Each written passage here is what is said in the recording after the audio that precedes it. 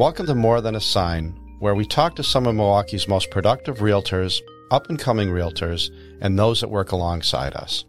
However, rather than being a platform for shameful self-promotion, these are intimate discussions about the journey, the struggle, the fear, and ultimately the personal growth along the way. At the end of the day, nobody really cares about what we do. All that really matters is who we are. Today we're going to learn who Pedro Hardy is. But before we do, let me tell you a few things about what Pedro has done. So Pedro opened up his own brokerage May of 2021, so about 11 months in. He has 9 people on his team, and they have done 39 transactions in the 10, 11 months that they've been in business. So they're off to a wonderful start, as everybody expected. No disrespect intended, Pedro, but who really cares about that? Let's talk about Pedro, the person. And before we do, I think it was Molly's father who coined this phrase, and I use it from time to time. I don't get to use it enough, but what my partner Molly's dad used to say is, you can't teach cool, and you're a cool guy. So I've always felt that from the day I met you. Cool guy, charismatic guy. And, to see you running your own brokerage is not a surprise. And it's been fun to see the path that you're on, and, you're going to have continued success. But let's talk about everything that got you there. Perfect. Well, thank you for having me here. This is big for me, and I think this is big for the community. Mm-hmm. Just to have someone like yourself that is very fortunate, has been in business a while, and don't need to do this. Let's be honest. You don't need to be here at 9 a.m. on a Tuesday talking to little old Pedro Hardy. So I really appreciate that. Some of us are in it for the commission. Others are in it for the mission. You and I are in it for the mission. So it's a pleasure to be here. Oh, thank you. So let's take it back as far as you want to go. Little Pedro.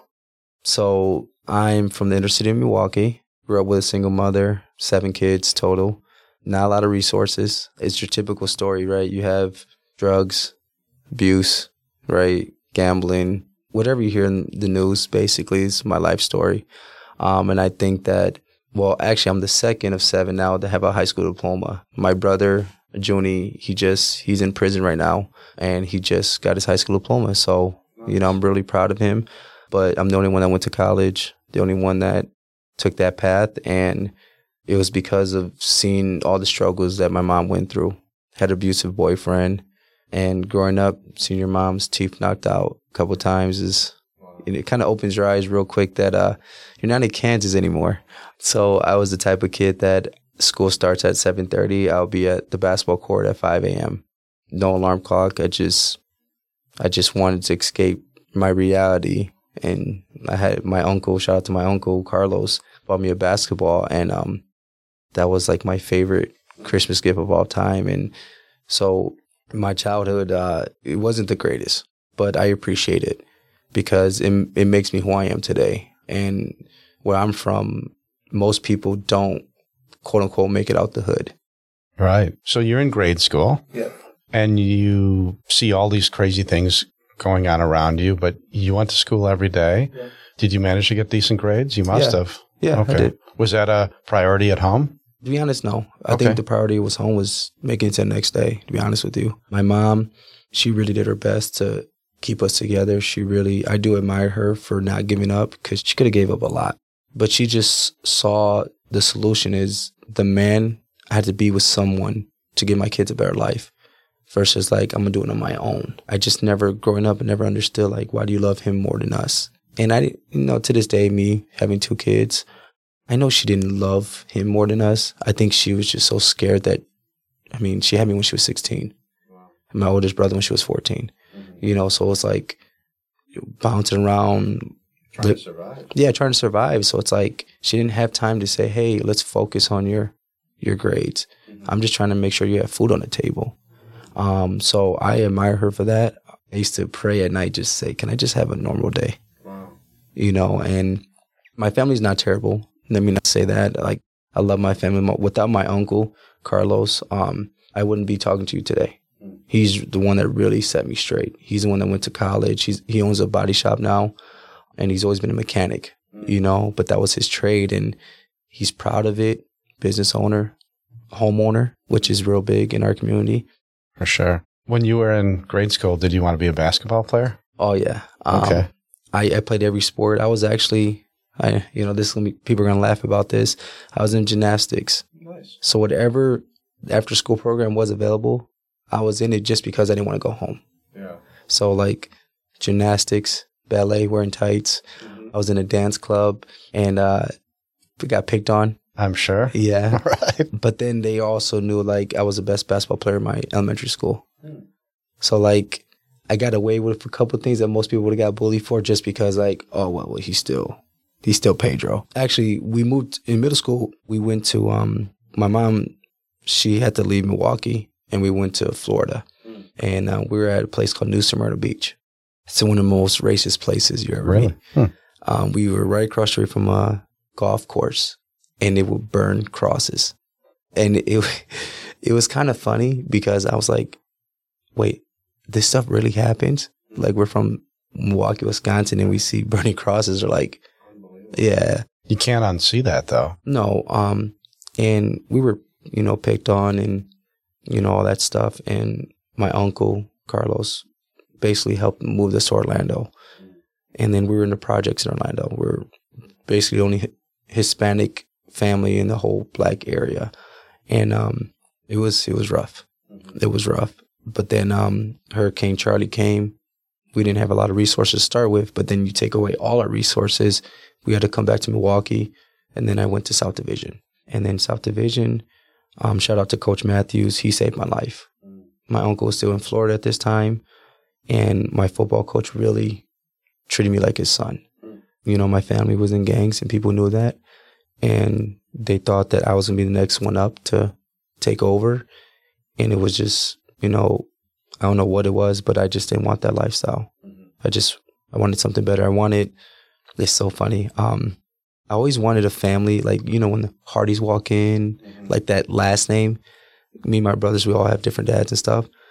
I always wanted that in life. Like that was the one thing in high school and college. I was like, man, one day I'm going to have the Hardys walk in.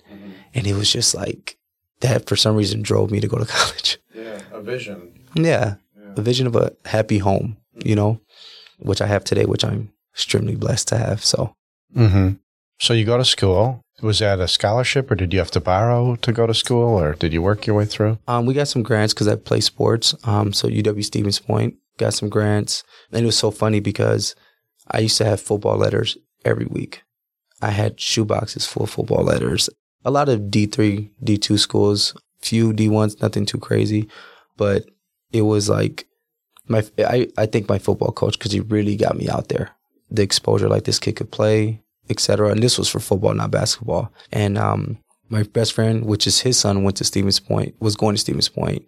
And then shout out to Scott West, another of those guys, influence. He was the recruiter of Stevens Point, and he was doing it for, I think, 25 years, just retired last year.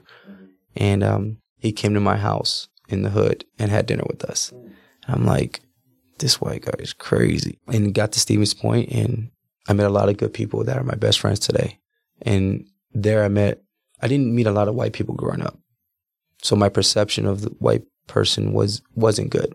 Just because it was bad cops, it was scammers, try to whatever. And so when I met my dorm mates that were white, I'm the only minority in the whole dorm hall, it was an eye-opener, like, these people ain't bad. I met bad people. And, Joey, Paul, Teleski, my teachers, my professors at Stevens Point, they were just, like, Thanksgiving, they invited me to their home because I couldn't go home for Thanksgiving. I didn't know where my mom was at that time. So, like, to have Thanksgiving with just random white people, it just opened my eyes, like, wow, like, there's really good in this world. I'm never going to, how do you call it? I guess it's prejudice, right? Because that's the form of prejudice, is I'm judging you based off your skin color, which obviously they were doing to me, but the people that I met were just most kindest people I ever met in my life, which I'm still talking to them today. Like, I'm still friends with them, So you go through school. It sounds like a good experience other than the grades, which a lot of us can say. What did life look like when you got out of school? Well, I was at Stevens Point for 2 years, then I transferred to Wisconsin Lutheran College. Coach Miller, another influential guy.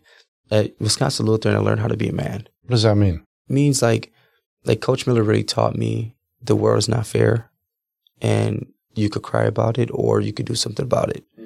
And my uncle, Coach Matthew, Scott West, they kind of said it, but Coach Miller was the first one to like enforce it. And he never gave me any slack. He never, because the world wouldn't give me slack. So the work ethic really came now. Like, you want something, work for it. And so I became a man, and just found out college wasn't for me. College was, I don't have mom and dad money, and I want to keep getting in debt. For what?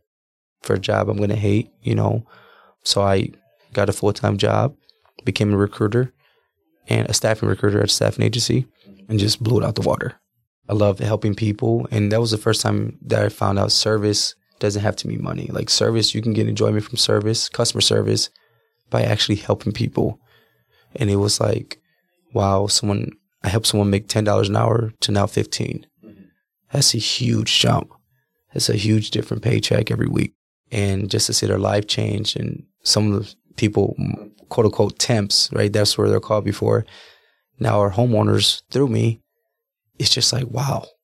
I remember when you make $10 an hour, But after college, me and my wife got married. Shout out to Stephanie Hardy. She's my backbone in everything. A lot of people know that my wife is white. I always talk about, people make jokes like he's always for the people and he married a white girl. But it's funny, my wife, yes, she's beautiful. I don't want to go over that. But what really makes her beautiful is how kind she is. So we got married and, started the family life from there. Now you have a beautiful family. Yep, beautiful family, which I wake up every day and say, like, I feel like I hit the lottery every single day, Now the Hardys walk in. Now the Hardy, go to parent-teacher conferences. I know most males don't like to go to that, right? Most husbands like, I get excited. Here come the Hardys, right? I'm like, yep, that's right. That's us, And I just love being a dad. Like, I think, first of all, being a parent is the hardest job on earth. I don't care what you do. I don't care how you do it. When you take care of a little human being 24/7. I always say to friends that are about to embark on having a family that kids don't listen to what you say, but they watch everything you do. And if you want them to be a certain way, then be that way. And we all tend to kind of learn that way. So let's shift gears a little bit. Sure. So let's talk about what you see, and then let's talk about what you're doing, and then let's talk about what other people can do. I love that. First, shout out to Keller Williams, right? I mean, a lot of people think I have animosity towards Keller, which it's not. I love Keller Williams. I love the people I met. Obviously, you're one of them. I talked to Charlie Stale. Shout out to Charlie. Hopefully he's enjoying his vacation right now. I admire the Stale family. Maureen, she said something to me that really changed my life as an agent. She said, you need to be in the 300s price points. You're a $300,000 agent. And to some, that may seem like disrespect, right? Because I could do more, right? But she was saying it because she knew I could be more than what the most minorities are doing under $100,000 listings. Right. And that really always stuck with me right there. And I always will love Maureen. Shout out to Maureen for that. So being an agent at the North Shore, right, it was different because a lot of people didn't look like me. Doesn't mean I was unwelcomed. Right? Everyone welcomed me with open arms, 100%. It wasn't the company. It's just the industry. Because if you walk to any of the big firms, right, you walk in, there's not a lot of minorities on the walls, especially top producers. And I know as an agent now, going on my, fifth year, it takes time to get to that point. It takes time to build that database, to touch people's lives in a positive way. Even though the industry is like that, to me, it's still not an excuse. Because I'm like, okay, these top producers could sell all these homes, right? But the representation of the industry is, if you send a postcard today, right? Let's say you send a postcard to Fox Point. No disrespect, Rick. What kind of postcard are you going to send? What kind of family is going to be on that postcard? We both know it's not going to be somebody that looks like me, right? That's a good point. Right? And I get postcards at my house every day. And you know how many times there was a minority family? 0. And I'm a mixed family. Yeah. I mean, when you look at who the producers are, they're, with little exception, they're white people. And I've thought about that. And if we back up for a second and just look at our business. So to get started and to survive, you generally sell homes, buy or sell, to people in your sphere, people that know you, that you would invite to your wedding, etc., to people that you love and like. But that's only so many people, right? Let's say we all know hundreds of people. Maybe some of us know 1,000 people. Even if you know 1,000 people, only a handful of those people are buying or selling in every given year. And to move up the next rung, you have to start selling homes to people that are so moved by you or me that they're willing to tell somebody that they like and love that, hey, I'm going to work with Pedro, I'm going to work with Rick instead of you, because everybody has a friend or a family member in the business.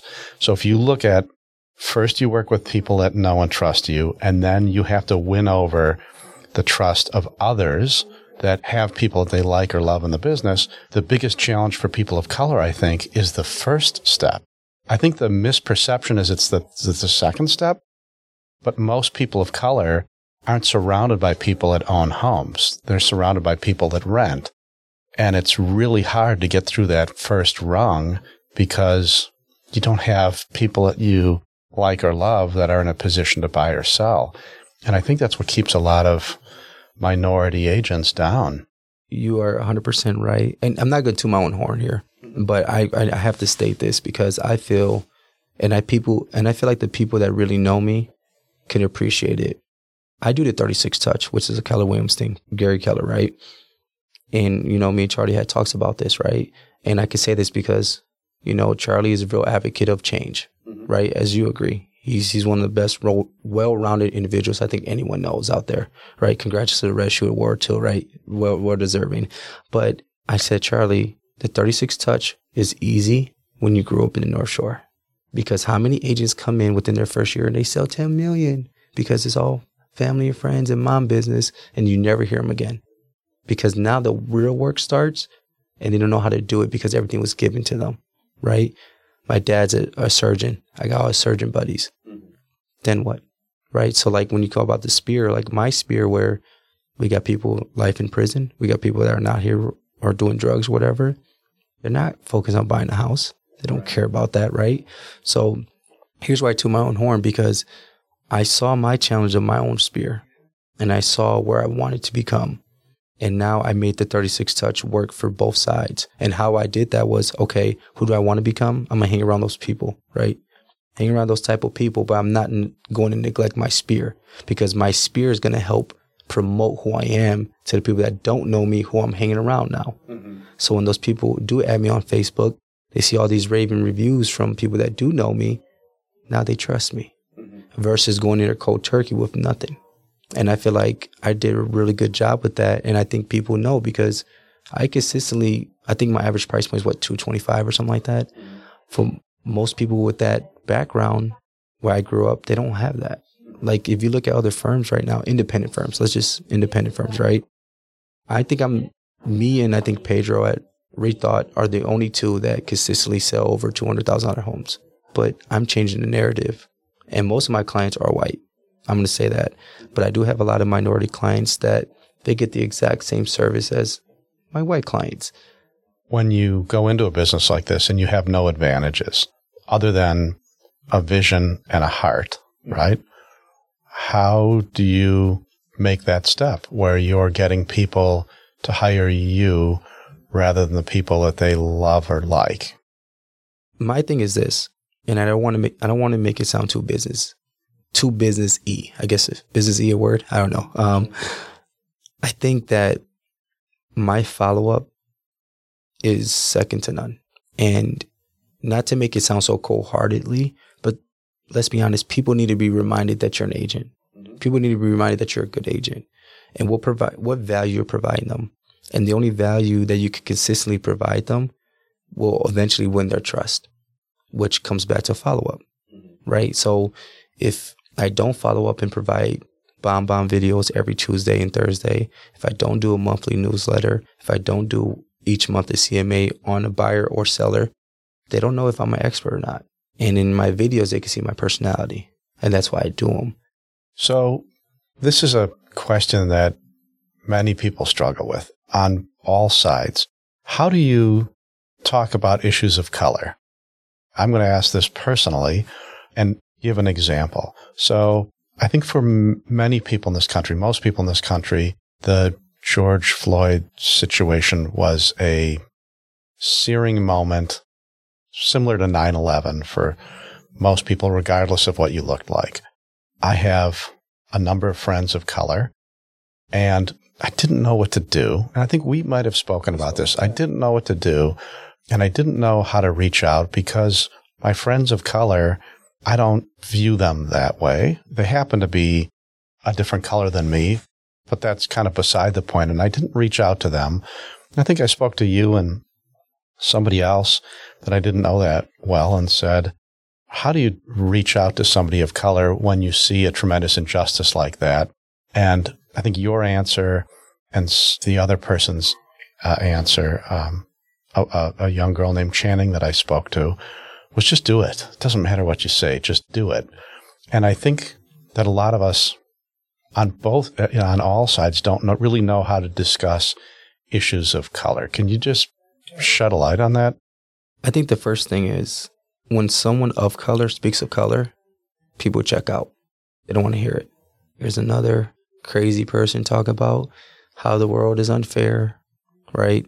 Or here's another person making an excuse why they don't have this because they're black or they're white, Puerto Rican, whatever the case is. When the George Floyd thing happened, and my wife could tell you this, which she's white. Like I said it before, I've lost a lot of business at that time. And it was unfortunate I lost business because I believed in equality. I lost a lot of friends, a lot of colleagues. And when that George Floyd thing went down, I was so disappointed in so many people that without George Floyd, there wouldn't be a Hardy Realty today. And not to say here's why I say that. When that happened, it really opened my eyes that what our industry is, right? And when I wanted to talk about it, remember our little diversity stuff, and you got people talking about weight. Weight shaming is the exact same thing as being a colored person. I'm like, what the hell am I? Why am I here right now? You could lose weight. I can't change my color. I mean, unless you're Michael Jackson, right? But I can't change my skin color. I remember, and I think I told you this, I got pulled over in front of my own listing in Whitefish Bay multiple times. And I told the cop, my name is right on that sign. Here's what I'm here for. Mm-hmm. Why do you continuously pull me over? Why did I get pulled over? How many times have you been pulled over during an open house at your own listing? Never, right? And this was 5 times that it happened to me. And it was just why do I have to deal with this shit? And then when George Floyd came, the thing happened. I got tired of being politically correct. Because when you're politically correct your whole life, when can I be myself? Am I scared to be myself because then people are going to not like me? With all due respect, F them. And that's what the mentality I had. When George Floyd came out, when that thing happened, I really tried to make sure everybody was okay. White, black, everybody. My brother-in-law is a cop. He's a white cop in Milwaukee. And he is one of the coolest dudes you ever meet. He's the type of cop that he doesn't want to arrest you. He wants, he doesn't want to give you a ticket. Just, hey, don't act dumb again, right? I mean, we all met cops like that, right? That were super cool, that did the right thing, quote unquote, the right thing, right? And talking to him about it, and, he had his views, right? Because it's quick to judge a cop, 100%, right? It's quick you don't know what they go through. You know how many videos of cops do the right thing and get shot? And nobody talks about that, right? Now, I'm not saying that cop did the right thing, because I feel like we all know that was just bad, right? And it obviously had to be a black person. So now it's just amplified. But hearing these different views, then I can make my own conclusion. And I think America doesn't do that now. I think they see one thing and they jump to it versus let me process everything and then let me make my conclusion. And I feel like if more people did that, we won't have, right now, the whole world's divided red and blue, right? You talk about politics anywhere, you can get crucified, right? Because you don't know which way to go. And it's just like, because it's my way and that's it. What I see, that's what I believe. I don't care what you say. And I feel like when you come to that black and white conversation, that's one of the barriers is, nope, I believe this. Nope, I think all black people are criminals. Hispanics all should go back to Mexico. I'm like, I was born in Milwaukee, Wisconsin. I've never been to Mexico. I'm not even Mexican, I'm Puerto Rican. You know, oh, you're all the same. Like, you can't change that person's perspective at all. There's no way you could change it. Sure. Right? I mean, you can't. And I learned through this last year, 2 years, that I'm going to focus on the people that like yourself. Rick, a white guy, older white guy, successful, has money, right? Let me focus on sharing my love with you because you appreciate it. And I think you feel the same about me, that I listen to your point of view and see how you, right? How can I help you, right? And when you could do more of that, focus on the right people versus focusing on the wrong people, then you start making changes, right? We focus more on the Charlies, on the Ricks, on the Pedros, on the Shars, right? All those type of people, it's going to make a change, whether the other side doesn't like it or not. It's going to change. So that's, when you bring up black and white, I think like Channing said, I think her name was Channing, just be direct about it, because we know your intentions already. I know, Rick, you're not racist. Now, let's be honest. We've all said some dumb stuff when we're young, right? Or behind closed doors that we probably like, oh, we shouldn't have said that, right? But that doesn't mean, I feel like everyone's a little prejudiced, no matter who you are. But I feel like racist is something else, right? Like, if I'm in the middle of the alley in Milwaukee and I see, no matter who it is, I'm locking my doors. And you know, lock your doors joke, right? I'm locking my doors, regardless of what race it is, right? And that's not, is that racist? No, it's just, it's nighttime, it's sketchy, I'm locking my doors, you know? So like if you had a conversation with anyone of color and me knowing who you are, I don't think they would take it anyway, regardless of what you said. Obviously, don't say the N-word or anything like that, right? But regardless of what you say, they know it comes from love. But if you have someone that you know is blatantly racist, they can't have that conversation with a colored person because it's too much hate and there's too much nope. So then the colored person gets mad, and now it's like, okay, forget you. You know, so I hope that answers. I know that was a long answer, but no. Do you think that there are more people out there that you can have that conversation with, or that you can't? 100% I can. Yeah, I would agree. 100% can. Milwaukee is the most segregated city, or one of the most segregated cities in the United States. And I'm opening the Florida office. I don't know if you know about that. Yeah, so I'm in the process of opening my Orlando office. And when you ask my wife why, she would tell you that I believe there's more opportunities for me. I believe I'll be more accepted. Because if you look at any big firm in Florida, most of the top producers, it's pretty diverse. If you look at these offices in Wisconsin, it's mostly white. White. How is Florida, where more rich people are at, quote unquote rich people, more wealth, right? How is it they have more diversity than Wisconsin? And that, to me, I'm like, I still can't answer that. But maybe you could have a thought on it, Rick. I don't know. You've been around a little bit longer than I, right? Yeah, I mean, sociologists would talk about how in the 50s, the Highway Act and the suburbanization of our country affected most big cities the way they affected Milwaukee, where people of color were left behind in cities and didn't have the opportunities that the white families had to repopulate in the suburbs. And then you had a shrinking tax base in the city, and you had all these dynamics coming together to isolate people. Why it's better in certain parts of the country, maybe they're newer, maybe it's better in newer cities that have grown, I don't know. I don't really know what the answer is, but we all see it. Yeah. I mean, we all see it. And the most progressive cities right now seem to be the cities that are doing the best. When you embrace people of all walks of life, you have a much better pool to work from than when certain people are left out, no question. I love the answer because I didn't think about it that way. What I think is important is that there are a lot of people that feel like you feel. And I think you speak, not for everybody, maybe not even for most people, but you speak for a lot of people that feel that it's unjust and that you have more obstacles than other people have. And I think you feel from conversations we've had that there are kind of two sets of obstacles. One is generally people with resources have fewer obstacles than people without, regardless of your color. And then the other is if you're a person of color, you have obstacles that other people don't. And I think it's important to allow you to express that. And I can't always respond to everything, but I want to provide you with a microphone to share. So how are those things, how do we go about correcting them? We meaning everybody working together. And what are you doing specifically to make a difference? And what can I do to make a difference? And I'll try to bring you back if we get off. No, I love that. I love that because that's what this was intended for, right? My hashtag is for the people. Everywhere on social media is for the people. I didn't make it up, but I feel like that's who Hardy Realty is. It's for the people. And I think that more conversations need to be had. But I think people need to be open to the conversation.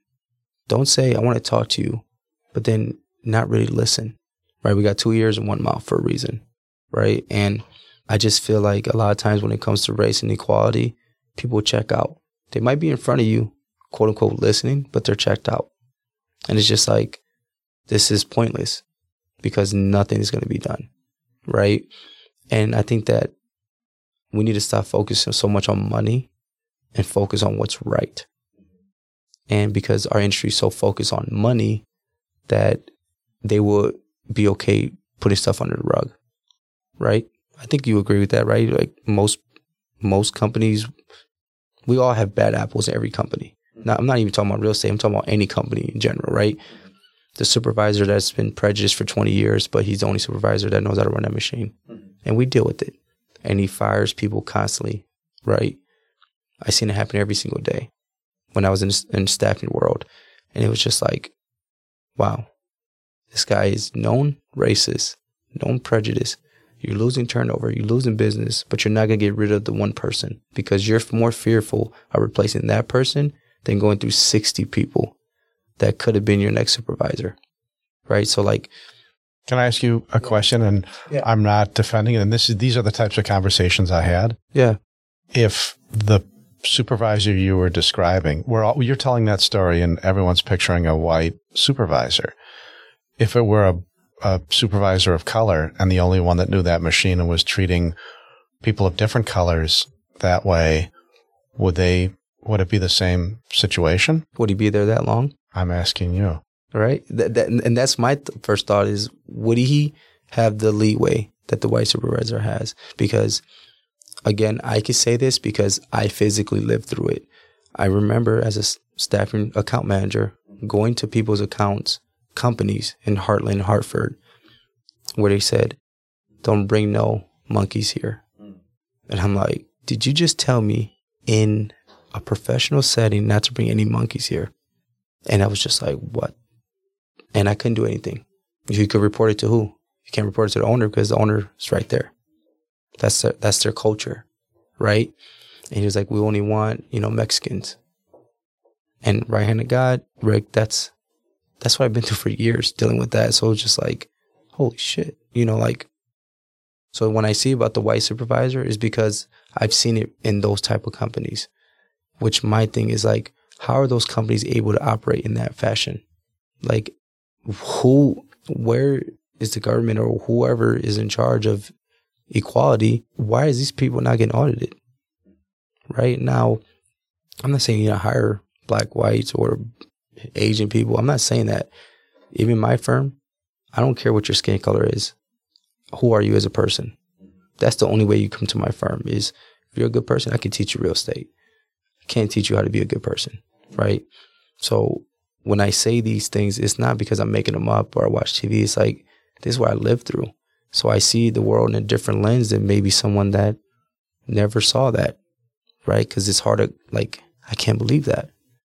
one of my questions was, what are you doing about it? And as an observer, I see a guy that grew up in the hood that started a business in the North Shore. You went to we don't have to get into the brokerages, but you went to a Shorewood broker, and then you went to a Whitefish Bay broker, where you set out to prove that color doesn't matter, right? And that you were going to get business either way.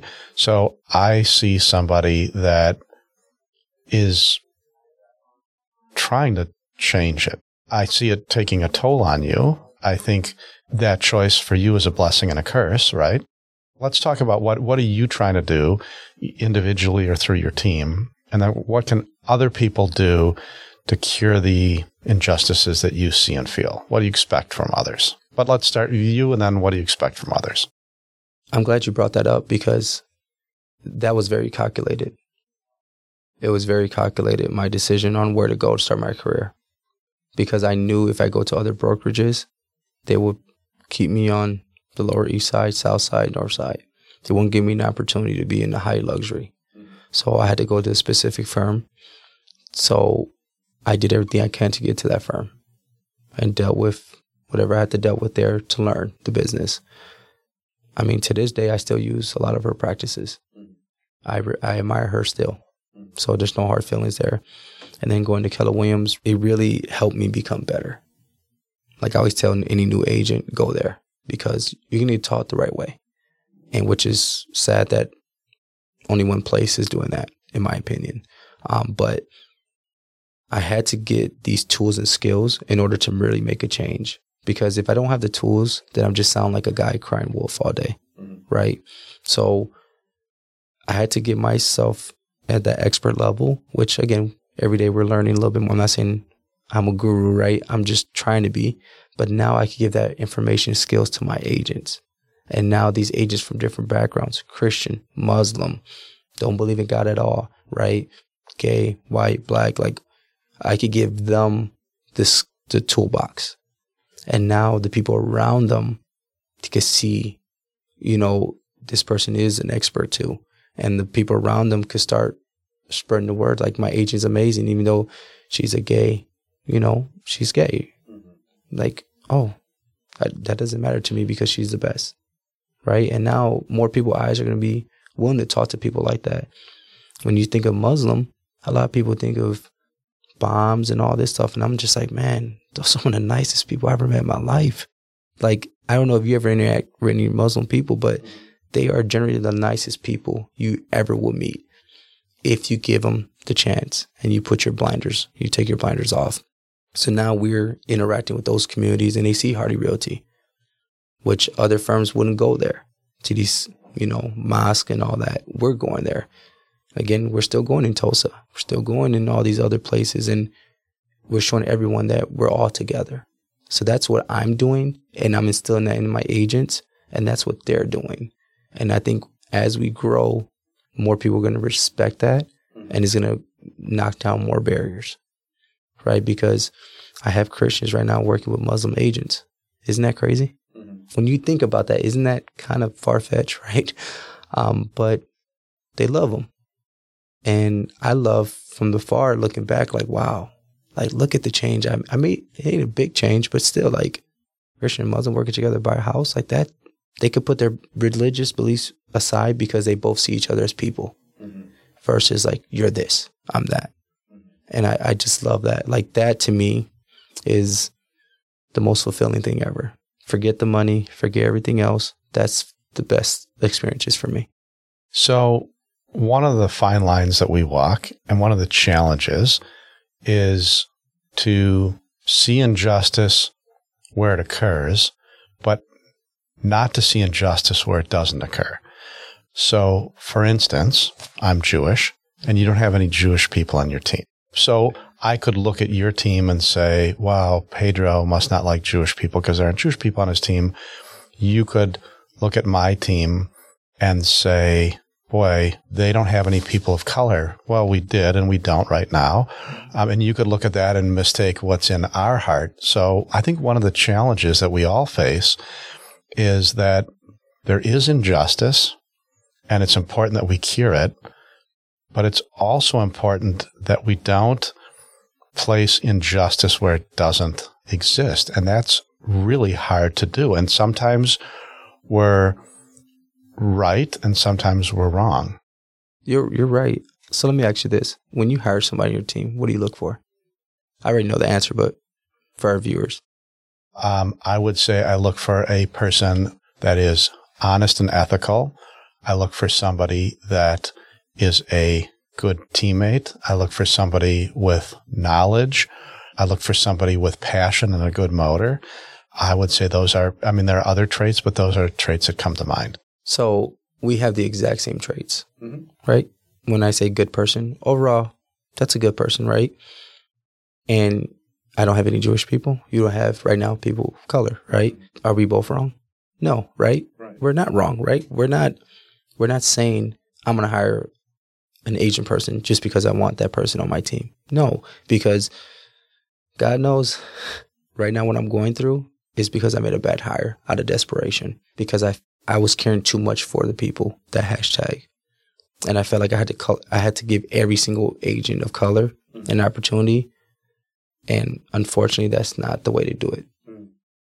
And that was my desperation, trying to promote something, trying to make someone that they're not, right? Trying to make a bad agent a good agent. You can't do it, right? Because you can't change that person's character.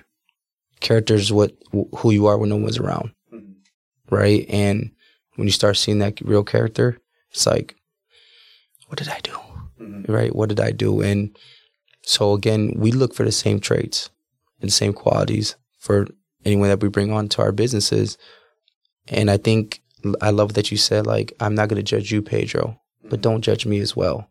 And you're right about that, because I do judge a lot of teams. Like, man, you have no color people. It's easy for me to think you don't like minorities if you have no color people. Right. But me knowing you and your whole team, which your whole team is phenomenal. I love them. I mean, most of the big teams are all white. I know personally most of the big teams too. And I know nobody's prejudiced on any of those teams. And I could say that 100% facts because I interact with most of the big people, so it's like, wow, right? And you just blew my mind right now by saying I don't have a Jewish person, and I'm like, I never thought of it that way. So just know that you just enlightened me a little bit more, But I do want to ask you this, especially because your viewers, right, my viewers be listening to this. What do you feel like okay, let me say this first. I literally have a process in my firm where we put a cap on income. Now, I don't cap your income. I put a cap on your lifestyle. So for me, I never want to make more than 200. I've seen agents make more than that, and I've seen them destroy their families. Not all, but I've seen what it did to some. I don't want that because my girls matter more to me than the money, right? So how do you feel about our industry as far as like, why is making more better makes that person a better person than someone making less that's actually volunteering in the community, that's actually doing the work that's impactful versus making bigger checks? Like, how do you feel about that? Well, I'm probably the wrong guy to ask because, like, my son is a sports fan and follows all the leagues, and in particular football. And from when he was a very little boy, we watch all the games together, and he was a collector of all the knowledge, stats, and everything. And as a little boy, he became enamored with the MVP, which is always hotly contested in this and that. And what gets no attention, or too little attention, I should say, is the Walter Payton Man of the Year. So as a family, that's who we celebrated, who we thought was fantastic. And they would announce who it was on a specific team and, who won from all of the teams. So I would concur that we celebrate the wrong things. We tend to celebrate production. We tend to celebrate who's number one. Sometimes number one just has more people. Doesn't necessarily mean they're better or kinder or more ethical, or more instrumental in getting disadvantaged people up and running in the business. So I would say yes. If your question is, do we honor the wrong things? Absolutely. I've never looked at somebody and said, I want to make sure that you don't make above X amount of dollars. For me, I work to make sure people have balance on our team and that they're spending enough time with their families and their friends and their clients and themselves. They're investing in themselves, and that nothing is really out of balance to the extent that they and I can help work on that. So we don't really put financial parameters on. We put more, we encourage balance. We encourage taking care of yourself. Because if any of those diminish, if you're not spending time with your kids, if you're not spending time on yourself, on your clients, it's not sustainable. It's a disaster. It's a slow disaster, right? Because, man, I've seen people, man, and you probably have seen people, you know what I'm talking about, where they have all this material stuff, but they're not happy. And me and my wife were selling our house next month, and we're going to go in an apartment, and we're going to buy an Airbnb in Florida. And we're like, you know what? I don't care about the status quo. Like, it's a funny side thing. I was driving my wife crazy because I was thinking about a car to buy. But it wasn't the car that I wanted. It was a car that I think I should have as the broker owner of Hardy Realty. For people to respect me. When I pull up, they respect me, right? And I was going through all these different cars, BMW X6, you know, $70,000, $80,000 cars. I'm like, you know, it was really making me depressed. I'm test driving these cars to Range Rover, and I'm like, I feel depressed, and I'm just like, who am I? I'm the number one person. I think you know me that I don't care what people think. But now I care so much of what they think of my car. And I'm like, well, if I drive, you know, we have the Jeep Wrangler, we have a Ford Fusion. If I drive the Wrangler, people look at me different than I drive the Fusion. And it's just like, what car do I like driving? Well, I like driving the Fusion better. I feel like it's more luxury and it's fun to drive, right? But that in our business, I feel like we're put on a pinnacle. I feel like people look at us like we're politicians. We have to be perfect. You have to dress this way. You have to drive this type of car. You have to do this to get this type of business. Do you agree with that a little bit? Like, we have to have this perfect perception? I think that we place that on ourselves. And there's a book that I have anybody that I'm mentoring read called The Psychology of Money. And there are a number of chapters, and I think there's like a 1-page or 2-page chapter about cars. And I didn't make this up, but I think it's really important. And maybe it speaks to where you were at the moment where you were looking at that, or where I was when I actually pulled the trigger on a car that I didn't need. And that is that we assume that at the heart of things, we assume that if we have something special like that, people will want to be us. And in reality, if you would have bought that BMW X6, they would have wanted the car. They don't want you. They don't want to be you. They want to be them with your car. And the sooner that we realize that, the less pressure we put on ourselves to accumulate things that don't matter. And we spend more time accumulating the things that do matter, which are relationships over items. I love that. And I'm glad that we discussed that, because when you think of Hardy Realty, this is our next phase for the summer, is we're going to focus on, I have financial advisors come to our firm to meet with each agent. Because my thing is, Charlie said this to me too, which is so funny. What is a rich life? What makes someone rich? And we have so many conversations. I'm like, man, Charlie, I got to make this much. Help me make this much so I could be happy and rich, right? Whatever. And he's like, a rich life is what you already have. If you take a step back and look, you have a rich life. Do you have a Lamborghini? No. Most people that have Lamborghinis don't drive it every day because it's uncomfortable to drive, right? And I'm like, wow. And then I started looking into it a little bit more. I'm like, Saturday mornings when I wake up with my family and I go to my wife because, you know, she's not an early bird and I am. And I just start messing with her nose and she's like, leave me alone. And then our kids jump into bed. There's nothing on earth more that makes me more happy than that moment. And that moment doesn't cost anything. Right. That moment doesn't, to your eyes, it's like you're just in bed with your family. But to me, it's like I'm literally in heaven right now. So me and my wife, now we're being in process debt-free and never going back to debt again, especially for people we don't even like or care about us, right? And that's what Hardy Realty is going to do. I'm going to start doing a lot of more budgeting workshops. We're going to do a lot of more financial advisors for the general public. I'm partnering up with a lot of different banks right now to help us understand what loans are for the community. So this summer, you're going to see a different push and image of Hardy Realty. That's going to be like, what are you doing to change the industry? You'll see what we're going to do. And I hope other people follow us to say, you know what, we should do that too. Because it doesn't cost nothing but time. We all have 24 hours. Put an hour workshop. Especially if the bigger firms get involved, that's how you change the industry. Because more people of color are going to purchase. But not just people of color. There's white people that need help too, right? There's white people that grew up in the hood.